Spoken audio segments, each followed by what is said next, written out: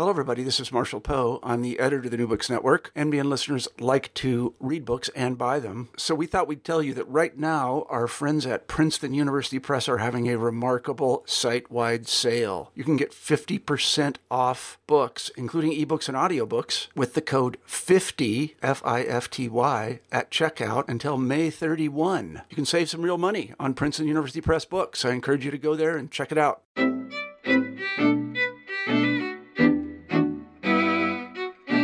Hello and welcome back to New Books in Jewish Studies. I'm Robin Buller, your host. Today we will be talking with Professor Annika Walke, who is joining us from Washington University in St. Louis. She will be talking to us about her book, Pioneers and Partisans, An Oral History of Nazi Genocide in Belarusia. Annika, thank you so much for coming on the show. Yeah, thanks for having me. It's a real pleasure to have you. I'm looking forward to our discussion. Before we get into actually talking about Pioneers and Partisans, I wonder if you could tell our listeners a little bit about yourself. Well, I think what's important for this project to know is that I was born and raised in the GDR in East Germany, a country that doesn't exist anymore at this time. But that's also the place where I learned Russian. I learned Russian in high school there for 10 years. And then in the year of 2001, I was an exchange student in St. Petersburg in Russia, which is where I encountered many of the Jewish survivors of the Nazi genocide that I then began to interview and that are kind of the subject of the book. So the year 2000 was a very important moment in the German post-war history in the sense that this was the first time that the German government or any German government really had agreed to pay out some kind of symbolic compensation payments to survivors of forced labor for the Nazi regime.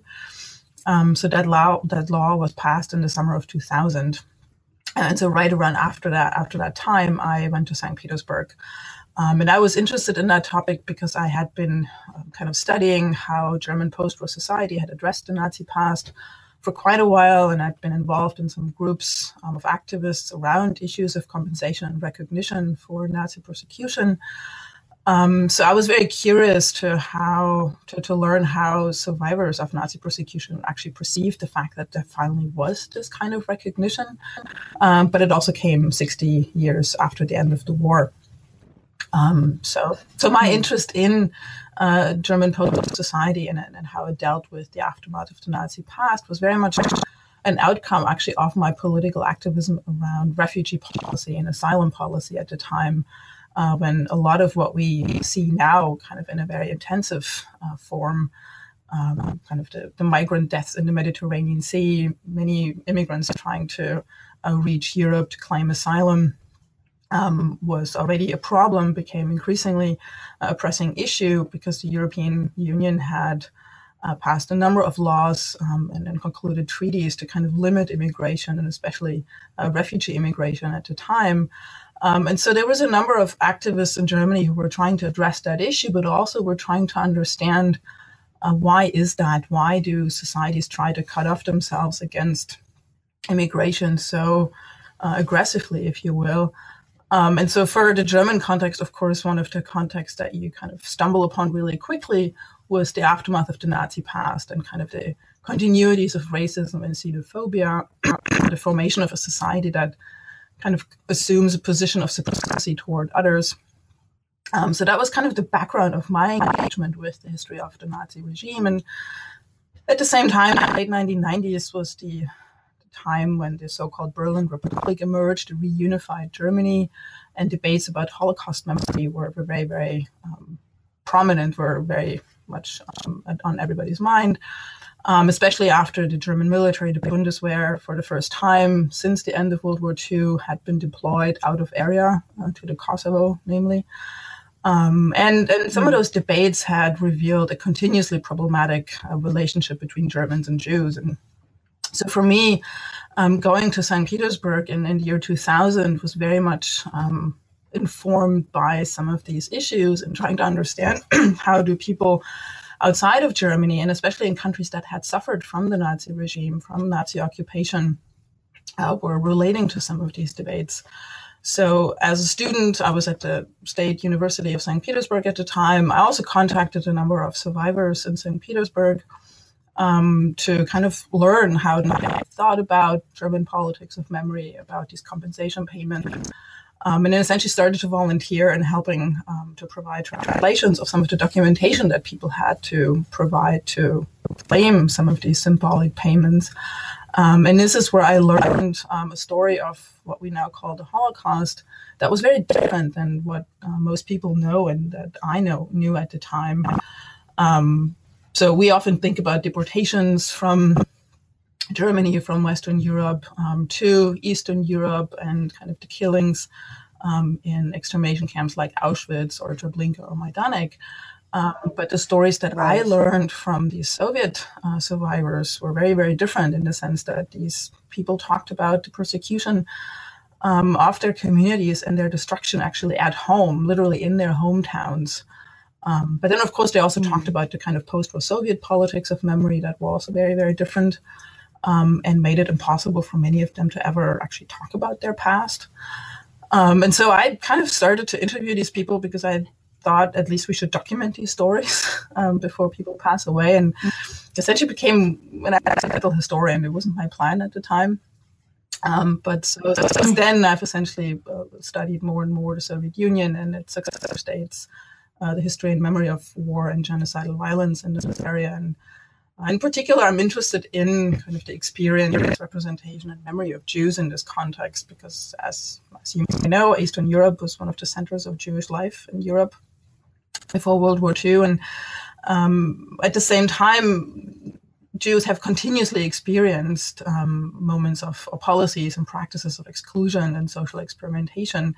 And in some ways, that history, I think, really challenges us to think about issues of multinational integration, but also about how institutions and individuals facilitate change and make sense of the world, because the Soviet history of communism, internationalism, but also the experience of World War II, of course, raise a lot of these issues in a very, very stark ways that I find very important to understand.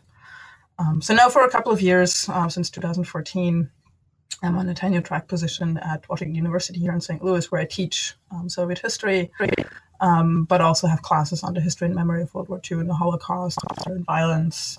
But we also learn about gender, sexuality, and communism, and issues of migration. These are kind of topics that have been on my mind for a long time, and I'm very, very glad to be able to pass on some of the information that I've gathered and some of the analysis that I've encountered over time, to pass that on to my students and now to readers.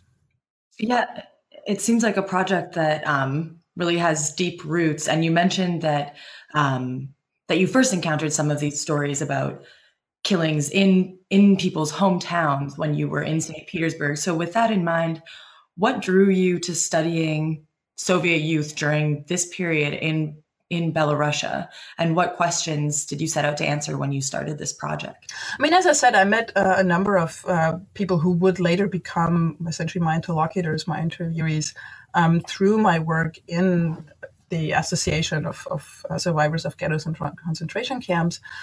And when they talked about their experiences, both of the pre-war period, but also of the wartime, I really understood that there was something different than what we had known about World War II and about the Holocaust at the time, and was very curious to learn more about that. So in some ways, when I decided to start interviewing these people in 2001, spring of 2001 was the first time that I began to interview survivors. On one hand, I really wanted to know the history of the German occupation, the Nazi genocide, and the Holocaust in Soviet territories, and in particular in Belarus, which alongside Ukraine, as you may know, had actually suffered the most under the German occupations during the Nazi period. So I was really interested in how people had experienced, but also understood this time of war and genocide. And how they lived on after the war. So how their experiences during the war affected their lives after the war, how they rebuilt personal lives after often immense losses, but also after often finding new communities during the war. So throughout interviewing people about their lives, of course, questions of memory and how do people represent their past became more and more pressing in a sense, because when people talk about their lives, they don't necessarily talk about it as, or in the same way as it actually happened. Like, we have to think about, why do people talk about their lives in particular ways? What are some of the issues that affect how people understand their lives? How do they interpret their experiences? And so, for me, the question really was, how do these Jewish survivors of the Holocaust remember almost 6 decades after the war? I actually came pretty late to them, if you will. How do they remember their past in a situation of intense social and political change? I mean, this was after Perestroika. This was after the Soviet Union had broken apart. This was after the end of Cold War tensions. And it was in a context of liberalization within the post-Soviet space, if you will, of national identities being revived and redefined, Jewish life communally as well as individually had really experienced a moment of revitalization after many decades of marginalization and partly state-supported anti-Semitism. So all of these kind of played into this attempt to understand how people think about their own past and what can we learn from that. And I mean, oral testimony is such an enormously important source for Holocaust scholars, of course. And it can be immensely rich and at times problematic. I mean, you've already mentioned the difficulties that come with conducting interviews with someone about an event that happened 6 decades ago. And in your book, you're really open and candid about the opportunities and the challenges that come with working with oral material. So I wonder if you could tell us how you engaged with oral testimony over the course of your research. I mean, generally, I think we have to think about oral testimony as something that's actually relatively new as a historical method. It really came to fruition as an accepted method, although there are still some people who think it's not a valid method. In the last few decades, after, especially if you think in terms of the Holocaust and the Nazi genocide and the Nazi regime, for a long time the focus really was on the perpetrators and on trying to understand the system of persecution, the system of the Nazi regime and how it implemented its policies. So only in about the 60s and 70s, so after the Eichmann trial, and in many ways, there were more and more scholars interested in actually the victim side, if you will, kind of the complement to the perpetrators, although some of these categories, have increasingly become questioned. And joined kind of a larger trend in the historical profession to think about kind of the social aspects of history, to think about people and their everyday life, how they experience history, how they facilitate and participate in historical change.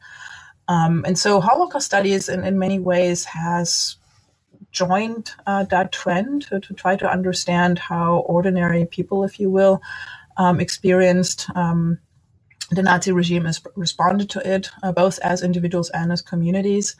How did they try to survive? How did they deal with loss and mourning? How did they manage to rebuild their lives after the war? And through that, also to understand how different people, how diverse experiences actually could be during the war.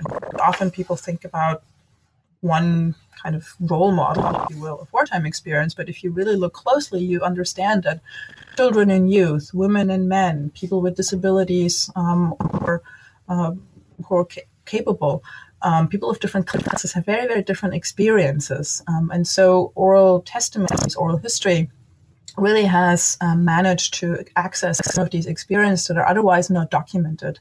I mean, you can go to archives, and for the most part, you won't necessarily find documents that would help you understand these particular and very diverse experiences. Right.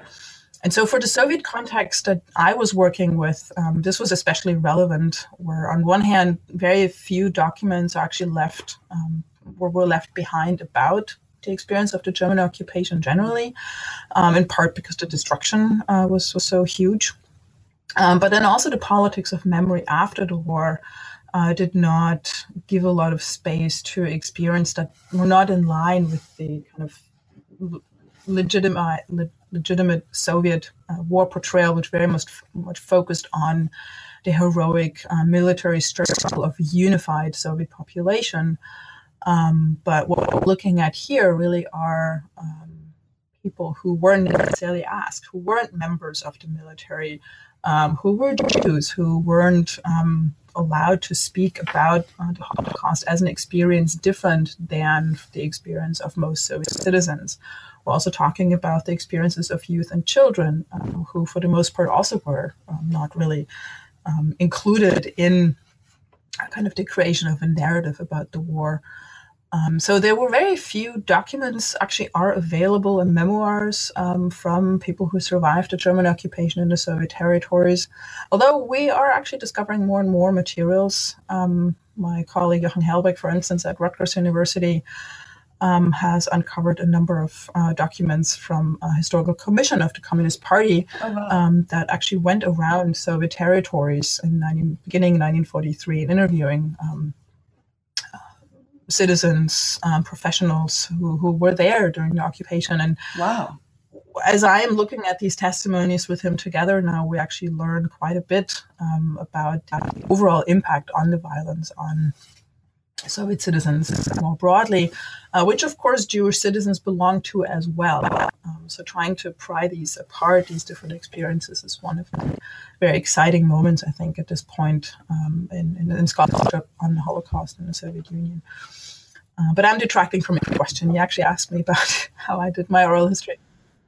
No, it's really fascinating too, because it shows that, I mean, even if oral testimony is a new source a newish source among Holocaust historians, it was being conducted long before, or at least during this time period itself. But yeah, how did you go about conducting interviews and using oral testimony in this particular project? Yeah, so I met a number of the people who would later then become my interviewers through volunteering in the association, where I did Association of Survivors, where I did some translations, but where I was also invited to join holiday celebrations on May 9th, for instance, to celebrate the anniversary of the liberation from the Nazi regime, but also some Jewish holidays I was invited to. I met some of these people over on multiple occasions. And then it was actually fairly easy for me to ask them if they would be willing to talk about their lives in some more detail with me and actually give me somewhat more formalized interviews. Which I did. I began in the spring of 2001, somewhat of an ad hoc endeavor, because I had not planned to doing that project and actually had to cobble together a microphone and a recording device, kind of the basic things. But I think in the end, it was all a good experience, because it really brought me down to the basics of what does it mean to do oral history, and think about it very carefully. How can you document people's lives in an ethical way with very, very basic means? So I started to interview people in like April 2001. And then some of them suggested, oh, you should talk to this person, you should talk to that person. But I also had a good relationship to the leadership of the association, who was also willing to support me in trying to identify people that were willing to talk to me. So I did a number of interviews in St. Petersburg in that time period, but then also came back a year later. And then I also traveled to Belarus, because I realized that most of the people I interviewed who had lived in St. Petersburg for many, many decades actually originated in Belarus, or what is now the Republic of Belarus. At the time, it was the Soviet Belarusian Republic, and began to interview people there. And essentially, the interviews were very, very open. I essentially let people talk and tell me their life stories. So I asked very few questions, in part because I was a scholar who had good background knowledge, but I actually knew not very much at the time about really what had happened in the Soviet territories. I was studying that at the same time as I was doing these interviews, primarily because I was worried that people would pass away soon. So I asked very few questions and let people essentially talk about their lives, and would then later go back and have the chance to ask more questions at the end of the interview or multiple times. I developed quite intensive personal relationships with some of these people and was able to interview them multiple times. But of course, people knew what I was interested in. They knew how I met them. I had met them through the Association of Survivors. They kind of knew that I was interested in their wartime experience, and that often was the focus of the conversations. And in many ways, it was actually difficult to encourage people to tell me more about themselves before the war. That's something that I thought was actually important to understand, because in order to understand how people react to a crisis like war, like a genocide, you actually need to know who they are a little bit. So over multiple encounters, over multiple meetings, we were often able to come to a moment when people were really open and talking about their lives. And I think the book really shows that as well, in the sense that it allowed me then to trace multiple people over many years, that it did not start with the war in 1941 and doesn't end in the war in 1944, but it gives a little bit more context to also understand how people live with the aftermath of these experiences. But generally, the interviews were, again, very, very open, very flexible. I did not use a camera. I only taped them. For those who have seen some video testimonies, you may understand that often these interviews are very different, in the sense that they're more performance than an interview where for the first time people answer to some questions. So I'm very interested in getting these stories, these narratives that aren't kind of pre-shaped by anything else. And for many people that I did interview, it was the first time that they ever spoke about their lives in that way. And so let's start talking about what you found during these interviews. So your book sort of opens, after you discuss your methodology, with an examination of how the interviewees remembered life before the Holocaust, which, as you mentioned, is important to understand. So how did they experience Sovietization?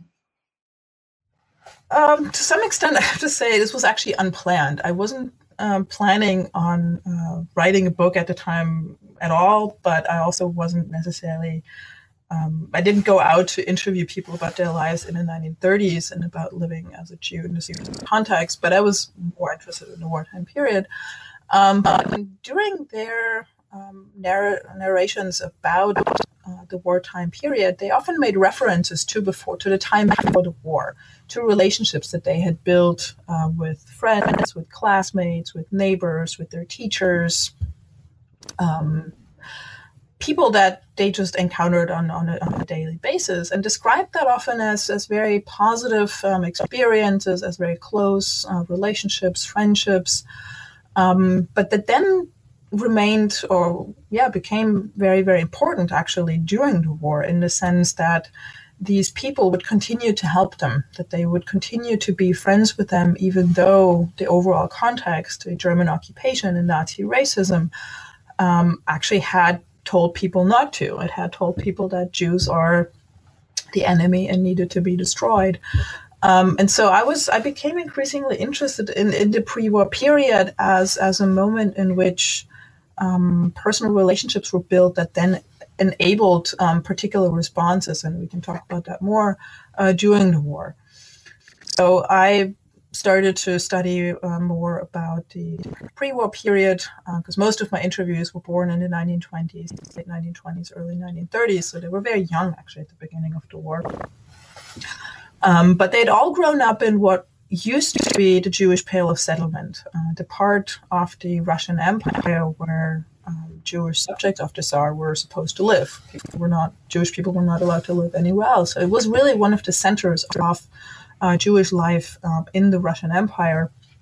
And even after 1917, in the course of the Russian revolutions, these restrictions had been lifted. Many Jews remained in that place. Many Jews remained in the region, although many also left and moved to Leningrad, moved to Moscow, moved to Kiev, to the larger cities, because they saw better opportunities for themselves there, or had relatives that had left immediately with the revolution.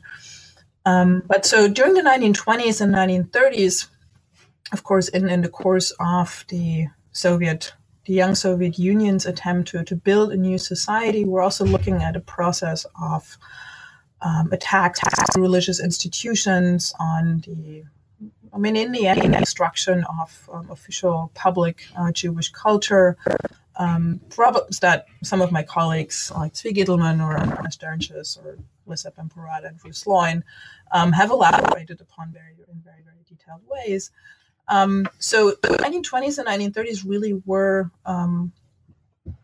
a time when Jewish life as it had existed in the Pale of Settlement fell apart, essentially. So many of the interlocutors of mine experienced the Sovietization process as a moment of secularization and Sovietization, where essentially their Jewish identity didn't really mean anything for them personally. Many Jews had left. They had moved to cities, but they also experienced kind of a process of urbanization, integration into Soviet societies. And for many of the parents of my interlocutors, that was very much what was going on, is to leave what we call the shtetl, the kind of Jewish communities that were closely knit, that lived according to Jewish customs and traditions. But for these young Soviet citizens, Jewish religion and culture was not necessarily very meaningful anymore. They learned in Soviet schools. They spoke Russian or Belarusian. Some even didn't learn Yiddish at all, which in the early 2000s, many of them regretted that they didn't know their own culture as they articulated it. But many of them still encountered Jewish religion through their grandparents. So, for example, Boris Galperin or Elena Drapkina, some of the actors, if you will, of my book, talk about their relationships to their grandparents, who were still going to the synagogue on a regular basis, who were following kashrut and so forth. But for them, that often seemed kind of somewhat mysterious and not interesting. They were more interested in being part of Soviet youth culture. So they were pioneers. They were engaged in sports. They participated in other youth projects. And so for them, they really saw themselves as members as fully respected members of Soviet society. And so in some ways, my interviews reveal that the Soviet promise of equality, of integration had actually worked, that these people saw themselves as part of something larger of overall society, that they saw themselves as having opportunities in terms of education and professions, that they emphasized interethnic friendships where ethnic backgrounds or national backgrounds didn't mean anything, especially not negatively. But of course, the question also is that remembered as such, or is that really the reality? Because we do have other scholars, we have other scholarship that talks about some of the difficulties that Jews in the Soviet context experience, especially those who did not agree with that project, who wanted to remain religious, who wanted to follow religious traditions, and who other people who suffered from anti-Semitic harassment at the workplace. I mean, there are these other narratives. So in some ways, of course, I could say that these were young people and they went to school, and for them, that really was the experience, that they felt fully included. But it could also be that they gave us a portrayal of the 1930s that is potentially more positive than they would have said at the time, because of what they experienced later, and especially of what they experienced during the German occupation, where racism really divided people into different groups, where some were supposed to survive and some were supposed to die, where other people were discriminated against. Or it could also be in contrast to the post-war experience of Soviet anti-Semitism, where some of them actually do talk about the fact that they did not have access to the university in the way that they wanted, or that they didn't get the job that they wanted, but that they felt stigmatized as Jews in the Soviet context. So in a way, the experience of the 1930s here is potentially more positive because of what came after. And that's these are some of the issues that I think about in the book when I talk about issues of memory and identity. How do people see themselves in relationship to larger society, to other people? And how does that affect how they talk about their own lives? Right. So their memories of this period could almost be colored by nostalgia, if you will, of sorts. And nostalgia is often something, or an affect about something that actually didn't exist, right? Okay. Right. So it could be nostalgia. It could be the reality. I mean, it's and in some ways it is the reality because that's how they remember. So it is their reality. Right. Right. And so let's move into this transition then into the period of Nazi rule, and you show how the lives of these individuals changed dramatically. Specifically, you focus on the experiences of Jewish youth in the Minsk ghetto. So what were your findings about these ghetto experiences? I mean, you're definitely right in saying that the Minsk ghetto has not received as much attention as many other ghettos. If we think, for example, Warsaw or Łódź in Poland, or even Krakow, there really is a different story here to some extent that is very much related to, I think, the overall context of the German attack against the Soviet Union. Which has been discussed by many scholars. I'm not going into too much detail, but I think what is important to know and to be aware of as we are exploring Jewish lives during the German occupation is that this war began as a surprise. And again, scholars have talked at length about the fact that Stalin or the Soviet government probably was aware that the German attack might be impending. But didn't really do anything because they didn't really believe in it. All of that to say is it didn't actually mean much for people on the ground. They were surprised when German troops on June the 22nd in 1941 crossed the border between Eastern Poland and the Soviet Union at the time, and didn't know what to do for the most part. There was no preparation. There was no preparation for evacuation. The Soviet military was largely incapacitated or unprepared. So within very few days, German troops actually had reached Minsk, which is quite a distance away from the border. But within 3 or 4 days, air raids took place that destroyed Minsk to a large extent, and people were desperately trying to save their lives. And the other thing that people didn't know, in addition to the fact that this attack would happen and was a possibility, is that the German plans for the war were very, very detailed. The so-called Generalplan Ost, or Master Plan East in English, was planning essentially the destruction of about 30 million people in the Soviet Union.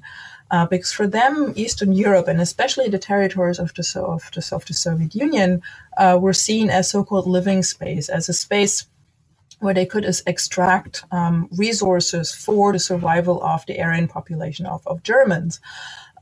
But they could also only make use of these resources if the population that actually lived in that space was gone, or for the most part was gone. So the Master Plan East really operated on the assumption that many million people would die, and especially in urban centers, which, if you look at Belarus, or what is now the Republic of Belarus, targeted Jews to a large extent, because at the time about 30 or sometimes even 40% of the urban population in Belarusia was Jewish. So we have a war that really is a war of extermination, that is not, quote unquote, just a war to conquer territory and overrun a certain power structure, but it really was a war that was designed to destroy and acquire resources for somebody else who wasn't there. So very, very quickly with the German invasion, the policies essentially prescribed by this plan were set in place. And you have very quickly in the summer of 1941, the beginning of systematic arrests, detentions, and shootings and killings. So for Jews, especially in the Minsk area, that meant, for instance, that in late July, the ghetto was established, or they called the Jewish residential district, but factually it is what we now call a ghetto. Meaning about 70,000, although scholars have very, very contradicting ideas here, because we don't actually know who was there. People had tried to leave and then came back. People from Eastern Poland had fled to Belarus after 1939. But about 70,000 Jews were moved into a very small space in Minsk that was also heavily destroyed. So they had to essentially find a place to live in small houses, and often many, many families shared one room amongst each other. And as some of my interviews describe it, they literally slept on and underneath the table. So it was a very, very crowded space. But of course, first of all, being confined to the ghetto was based on the identification as other, as somebody else who doesn't belong to the rest of the population. So this really was the moment when many of the people that I interviewed realized that they were different, meaning that they were Jews. They were not just Soviet citizens, but they were also Jews that in that case could be persecuted and discriminated against. So the ghetto was established in late July. Inmates in the ghetto were forced to work. Male youth beginning at the age of 14, female youth beginning at the age of 16 were supposed to work, and essentially only workers received food. So, of course, you have a large population of both children and elderly, or people who are physically incapable of working, who don't have access to regular food. So starvation became an issue very, very quickly. But also beginning in August 1941, you have systematic killing actions, often literally in the streets of the ghetto, but then followed beginning in November 1941 by essentially roundups of these districts within the ghetto, where on one hand in November 1st, 18,000 people, and at a later date over 15,000 people were rounded up and taken to shooting or killing sites just outside of town to decimate the ghetto population, because German Jews from multiple German cities were being deported from their hometowns into Belarusian, or at that point, German-occupied territory in preparation of their extermination, of course. So beginning in the fall, in the late summer, early fall, we have a number of large-scale killing actions of local Jews, if you will, literally outside of town, which also, of course, means that locals knew about what was going on. The local population knew what was going on.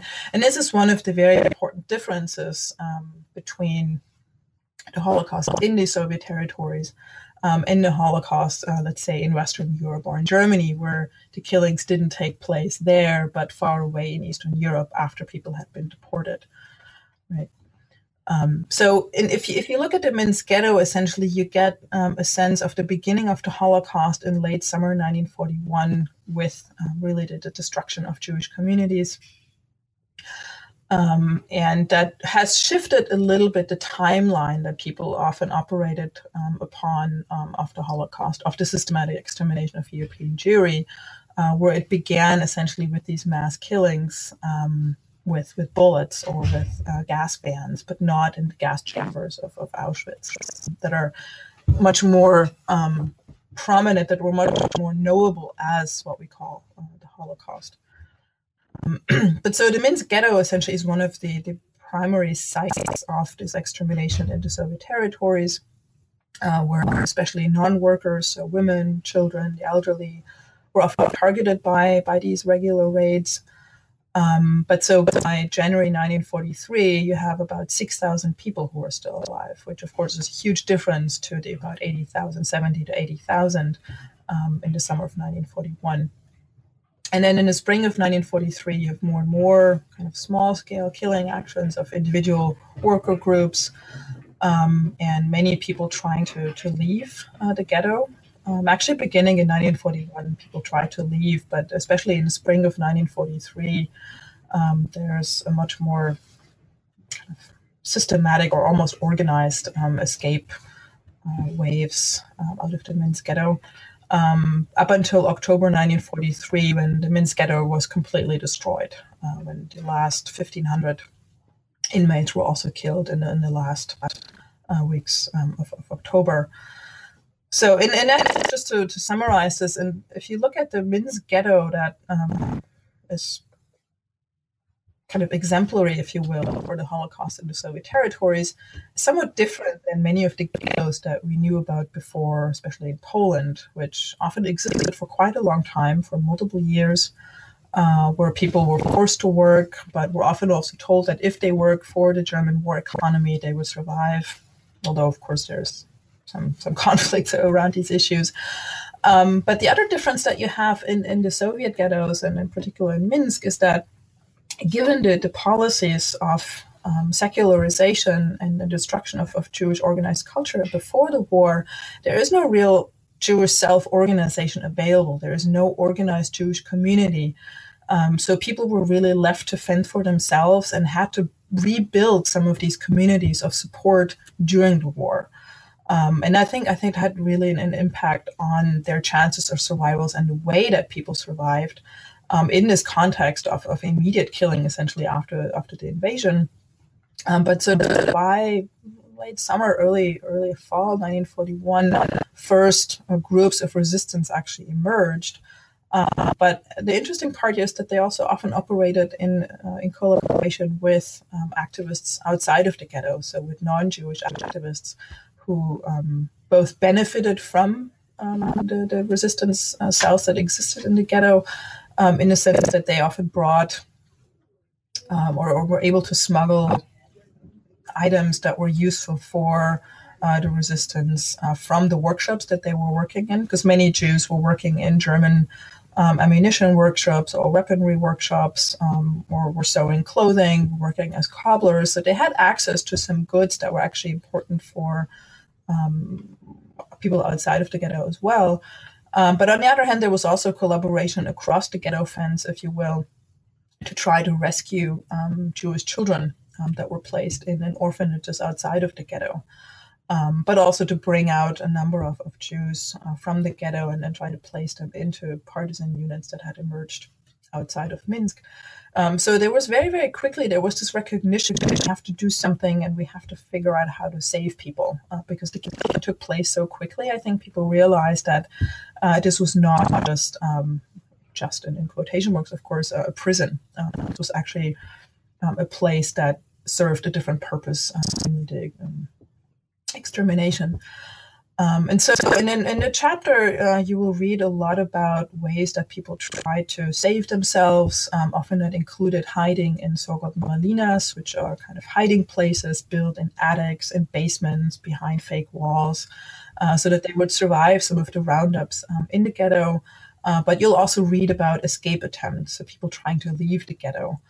And the focus, of course, given my interlocutors, is youth and children who suffered from this persecution, but who also had some chances to survive. So essentially, one of my arguments is that youth and children were, on one hand, the most vulnerable, but they were also the most resourceful inmates of the ghetto, and most vulnerable in the sense that they, of course, were targeted by these killing actions because they were not working. And they were starving, they were affected by hunger in very, very big ways. But they were also very mobile. They could slip through the ghetto fence.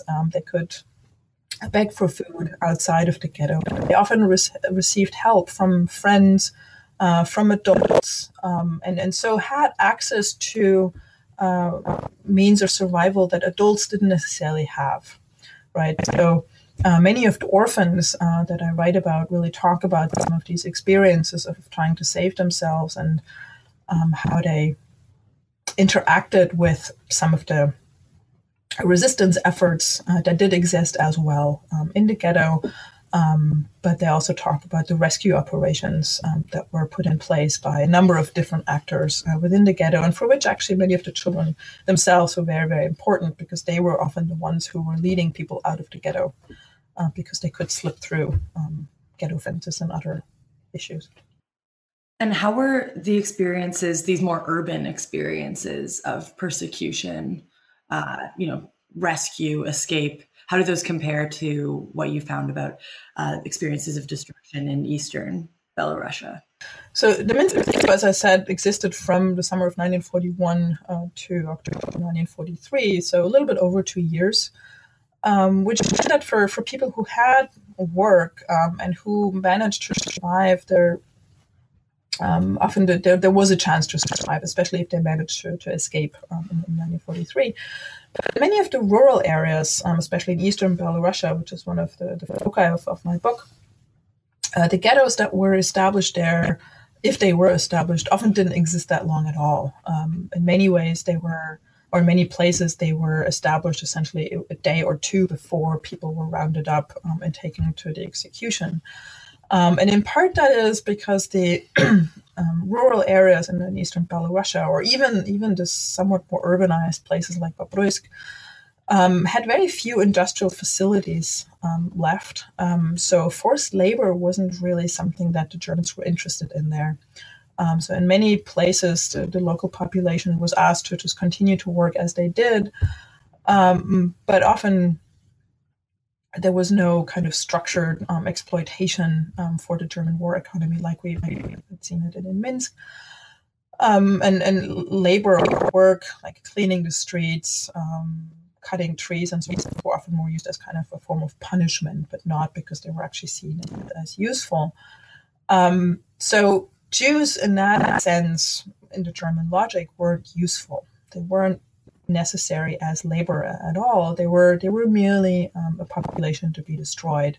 So beginning in the early fall 1941, many of the Jewish communities, meaning often the 30 or so percent of local populations, were rounded up and shot literally right outside their hometowns in forests at pits that were dug a day before, or kind of anti-tank trenches were often used for this.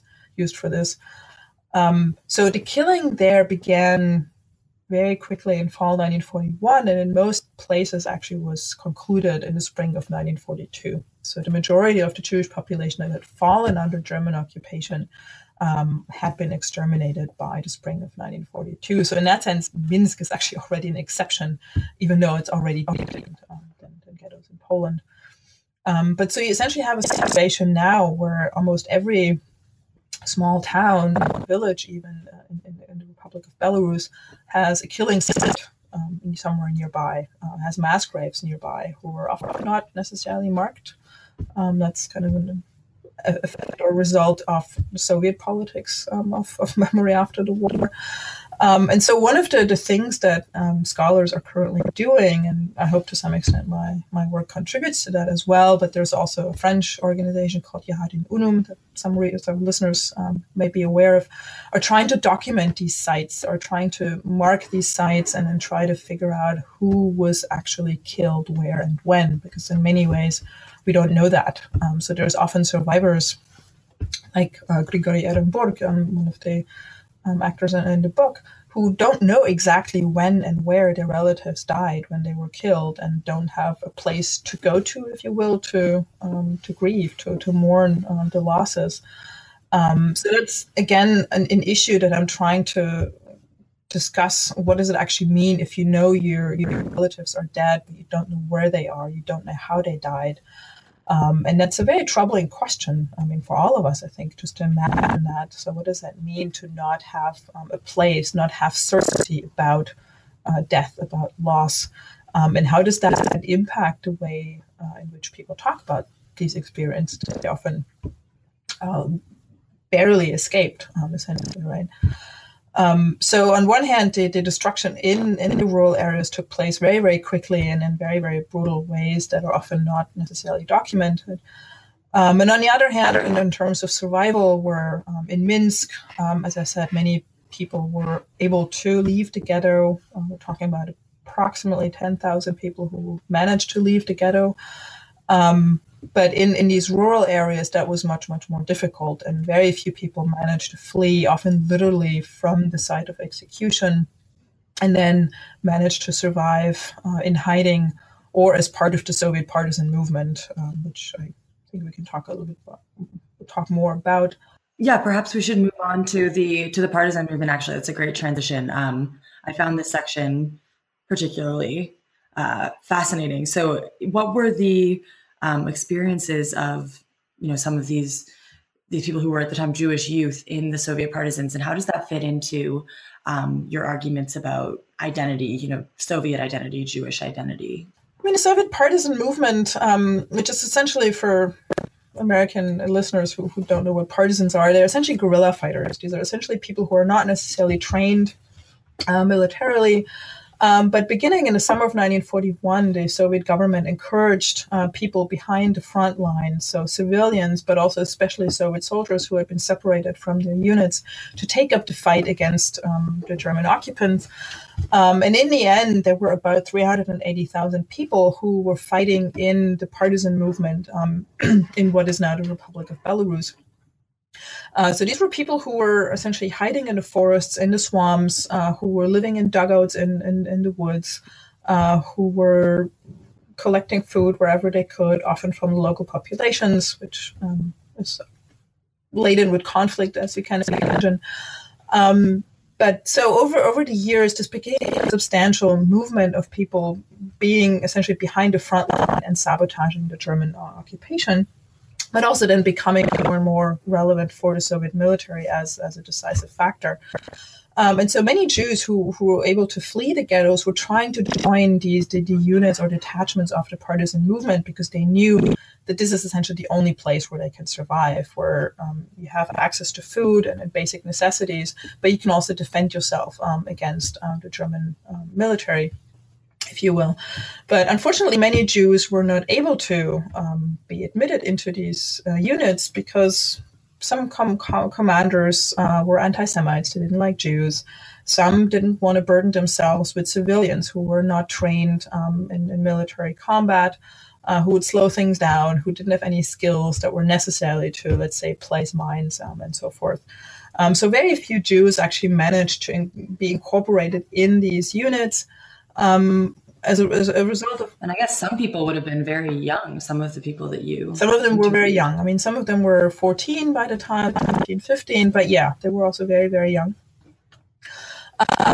So some people that I talked to managed to act as one of these units and then participated in combat there, which for the most part, I would say in terms of their identity, kind of reinforced their commitment to the Soviet state and reinforced kind of their Soviet identity rather than the Jewish identity, which really had brought them there in the first place because they were persecuted as Jews. But then on the other hand, there were also a number of people who didn't find access to these units. So there were some Jewish combat units that were established by people like Hirsch Kaplinsky or Israel Lapidus, that some people may have heard of. But there were also a number of people who really weren't able to participate in combat, like children, people who had been hurt, or women who didn't feel comfortable in a sense. So there were these so-called family units, Jewish family units that some of the listeners may have heard about in terms of the so-called Bielski unit. Was the subject of Nehama textbook Defiance, which then also was used to make a film with Daniel Craig in the leading role. But so I'm writing about one particular Jewish unit under the leadership of Sholem Zorin, which was established near Minsk. I mean, still 80 kilometers from Minsk, but close by enough that people could reach it on foot from the Minsk ghetto. And in the end, there were about 600 Jewish civilians, if you will, in this unit. 280 of them were female, 240 younger than 20, and also many, many orphans, about 30 to 40 orphans, which were often under 10 years old, who kind of survived in this unit as a place of rescue. For them, it was really the safe haven. But at the same time, this unit also fulfilled a very important function for the Soviet partisan movement as a whole, in the sense that they provided food. They had a dairy, they had a mill, but they also had cobblers, they had locksmiths, workshops.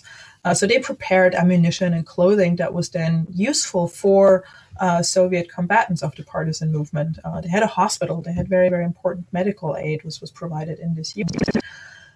So the unit was both a site of rescue, but also of support for the Soviet partisan movement. And for many of my interlocutors, it was also the place, I think, where they really realized that they were part of a Jewish community, because it really was a Jewish unit. So in a way, you kind of have the opposite experience compared to the rural areas in eastern Belarus, where before the war, you often had kind of remnants of the Jewish community, of kind of the shtetl life, but were survivors of the killing actions often only found rescue in the Soviet units, where they often had to disguise their Jewish identity. But here you have the opposite, where you have an urban space before the war where people had essentially given up on their Jewish identity for the most part. But now during the war, we're kind of rediscovering that Jewish identity. So the Zorin unit is an interesting case study, I think, both of survival, but also of the creation of identity in the face of extreme violence. And then your conclusion brings us back to, what happened to the memory of this event, this trauma, as well as resistance and rescue in the post-war period. So what can you tell us about how these survivors, how these Jewish youth experienced memory of the war, memory of their trauma over the next few decades? I mean, concretely for members of the Zorin unit, it's actually a very, very unfortunate story in the sense that even though in the Soviet Union, the memory of the partisan movement, of the military struggle against the German occupation was very, very important for the kind of reestablishment of Soviet society and Soviet identity, the Zorin unit, but also the Bielski unit, were not recognized as part of the partisan movement because the argument was that they did not participate in combat. So for members of this unit, that meant that they were not recognized as so-called veterans of the war, which meant that they did not have access to particular subsidies. They didn't have access to special support to address wartime damages like losing property, although for most of the youth that wasn't necessarily relevant. But many of them had been severely traumatized. They had lost their whole families, and they could have used some extra support, I would say. But many of them didn't have access to that. And of course, they also weren't recognized in Soviet society as kind of full members of society, because the assumption was that they had just essentially waited out and let other people fight for them. Which, of course, is not true. I mean, the Zorin unit and the Bielski unit and a number of other of these so-called family units provided very, very important support for the combat. So in my analysis, I really think about both the repercussions of anti-Semitism in Soviet society that worked often with the stereotypes of Jews as not capable, as effeminate, as not capable of military struggle and so forth. But I also think about the impact of notions of gender, of how particular kinds of labor, and what I describe here as reproductive labor, of providing food, providing medical aid, providing clothing, but also taking care of orphans, taking care of people who are abandoned and have lost their whole family, is not valued in the same way as the kind of very spectacular and visible kinds of resistance, like the partisan combat that blows up trains and kills German military. So in that sense, I'm ending kind of the book with a rumination on Soviet post-war memory and how it has excluded particular experiences, and in this case, of course, in particular Jewish experiences of the genocide. But I think also in other ways you can transpose that to thinking about how generally civilian experience, or the experience of women, the experience of elderly, of children, are often written out of history when we think about how war is remembered and how societies think about war and what is important. Where I actually think maintaining community, maintaining the very basic conditions for survival is equally important as defeating the enemy. Right. It's a really fascinating analysis. Annika, we've taken up a lot of your time, but before we go, I want to know what you are working on next. Yeah, as I said earlier, I think some of the local communities that I've explored in this book are still a gap in Holocaust scholarship. So I'm still working on some of the more rural ghettos, but I'm also very interested and much more interested now in generally how local communities reacted to the German occupation. So issues of collaboration, local responses to the persecution of Jews is something that I'm interested in. And related to that, I'm part of the Holocaust Geographies Collaborative, where we're trying to develop a database of Holocaust period ghettos all over Eastern Europe. which is a large undertaking. It will take a few years.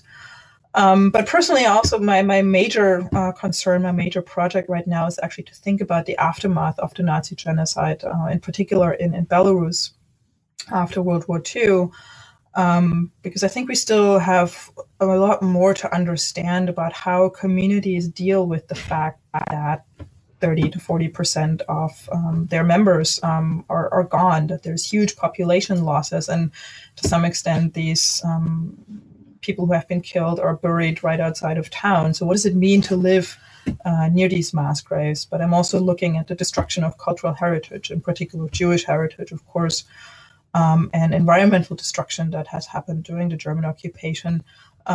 So in other words, I'm trying to understand, how did people rebuild the society after the war? And how did they deal with some of the divisions that had emerged during the occupation? But also, how did they address some of the shared experiences of the German occupation terror, of hunger, of environmental destruction, and so forth? So I've been doing a lot more research in Belarus. Concretely, recently visited many of these sites and a lot of archival research, kind of building off of my earlier work, if you will. Yeah, it sounds like an appropriate sequel to this project. I look forward to reading it and to having you back on the show when it's out, hopefully. That's great. We'll be happy to do that. Well, Annika, it's been wonderful talking to you today. Thank you so much for joining us on the podcast. It was a pleasure to talk to you. Great. Take care. That was Professor Annika Valka joining us from Washington University in St. Louis. She was talking about her book, Pioneers and Partisans, An Oral History of Nazi Genocide in Belarusia. Thanks for listening.